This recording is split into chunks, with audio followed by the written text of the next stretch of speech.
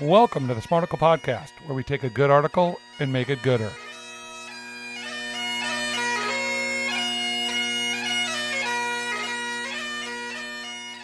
Ho, ho, ho. Santa's here. That's Brandon. I'm Larry. Here's your 5 seconds of Christmas silence, courtesy of the Smarticle podcast.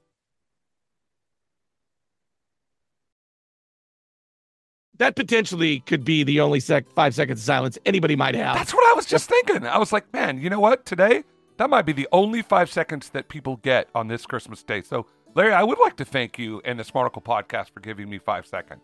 There you go. That's the beauty of it. Today's title comes from the Norwich Bulletin. Historically speaking, Puritan New Englanders didn't celebrate at Christmas. Before I get into today's article, Yeah. I feel like what you're going to do is just give us a long dissertation about what Christmas is. No. So if you could somehow just, I get there's some historical perspective. I'm not going to read in this thing because basically the Christmas was not 2,000 years ago. It was something different than it was 100 years ago. Yeah. Than it is today. think the base. Okay. So number one, this is our Christmas show. So try to be a little Merry jolly. Christmas. I realize that you're not very jolly right now. Yeah. So I'm going to try to Great. bring jolliness into you. I like that. I like when you bring jolly.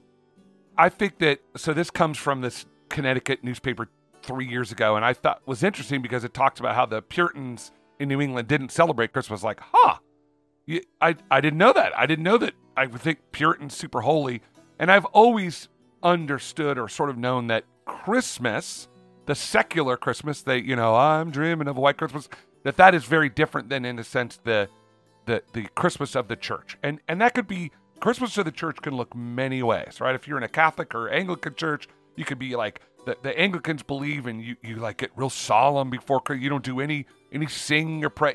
And then on Christmas Day, big party. We're gonna rage. It's Larry Olson time. Christmas Day and on for the 12 days of Christmas. Other churches are lighting Advent candles and they're singing and we're doing this and we're doing that. But I thought what was interesting about this is that if you follow the news and you see people, don't take Christ out at Christmas. I'm like, Christ has never really been in Christmas. It's just sort of a layered thing on top of, most people know that Christmas was a pagan holiday before it was Christmas. Christmas didn't even get celebrated in the church until the 4th century. So I'm just saying that it's a moving target. And when we say, it's exactly this, then you've missed the point of Christmas, in my opinion. First of all, Christ came out of Christmas, Brandon? I didn't know that. That's breaking news. Don't take Christ out of Christmas this way. I know, but someone took Christ out of Christmas because I didn't know that. They removed the nativity scenes. They're making these people stop doing what they're doing. Because we could go 1,000 different ways on this. Like you said, the Romans came up, the Christians in Rome came up with Christmas to negate this like evil holiday, right? Yeah. Well, I think it sounds like a fun holiday, but. And so we don't even, I don't know if they even really know the actual month that Jesus was born. No, they don't. And they don't even talk about it in the Gospels. There's nothing in there that says it. And the only thing I've ever heard that makes any sense is hey, shepherds don't tend their flocks in the middle of winter. They're not herding flocks in places. There you go. They're buckled down in winter.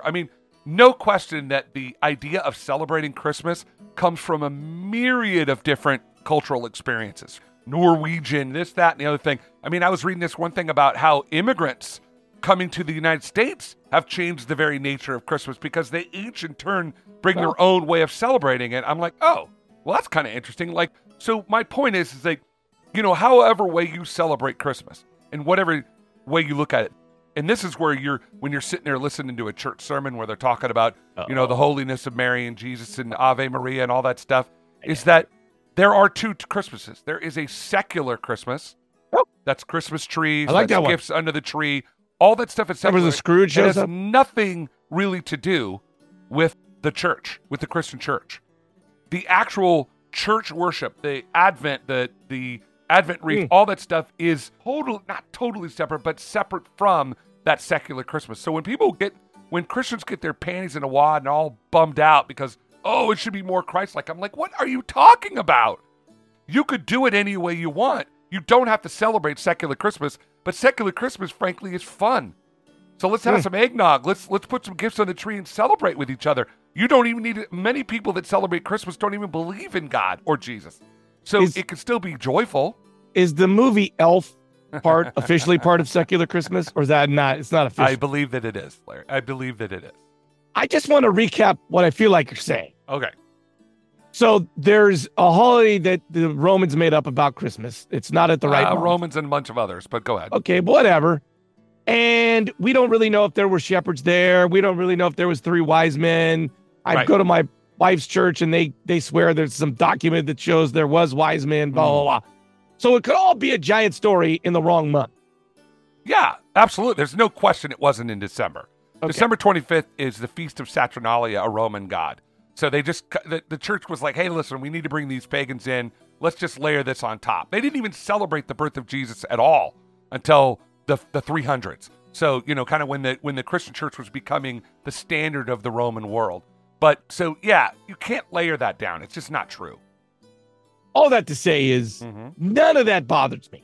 It's a beautiful story. And whether it actually happened, whether there were shepherds on high or whether there was it's a great story. And I really like the story and I connect with it.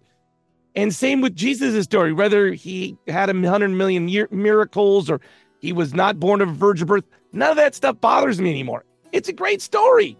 And it makes a lot of people happy. So, Lawrence, I'm going to push back at you just a little bit here. Yeah. Here we go, everybody. For people that believe in the deity, virgin birth.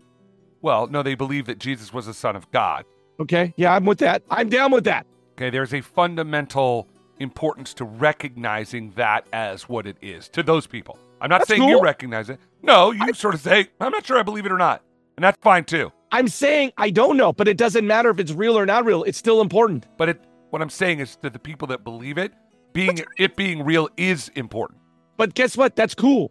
Okay. But I wouldn't think those people think You're confusing me, but I think it's great that people think it's real in like a very literal sense. That's great for them. Okay. Cool. But they're wrong. I feel like, no, but I feel like eventually they might learn some scientific truth and then they're going to be screwed because their world's going to fall apart. But I'm still cool with that.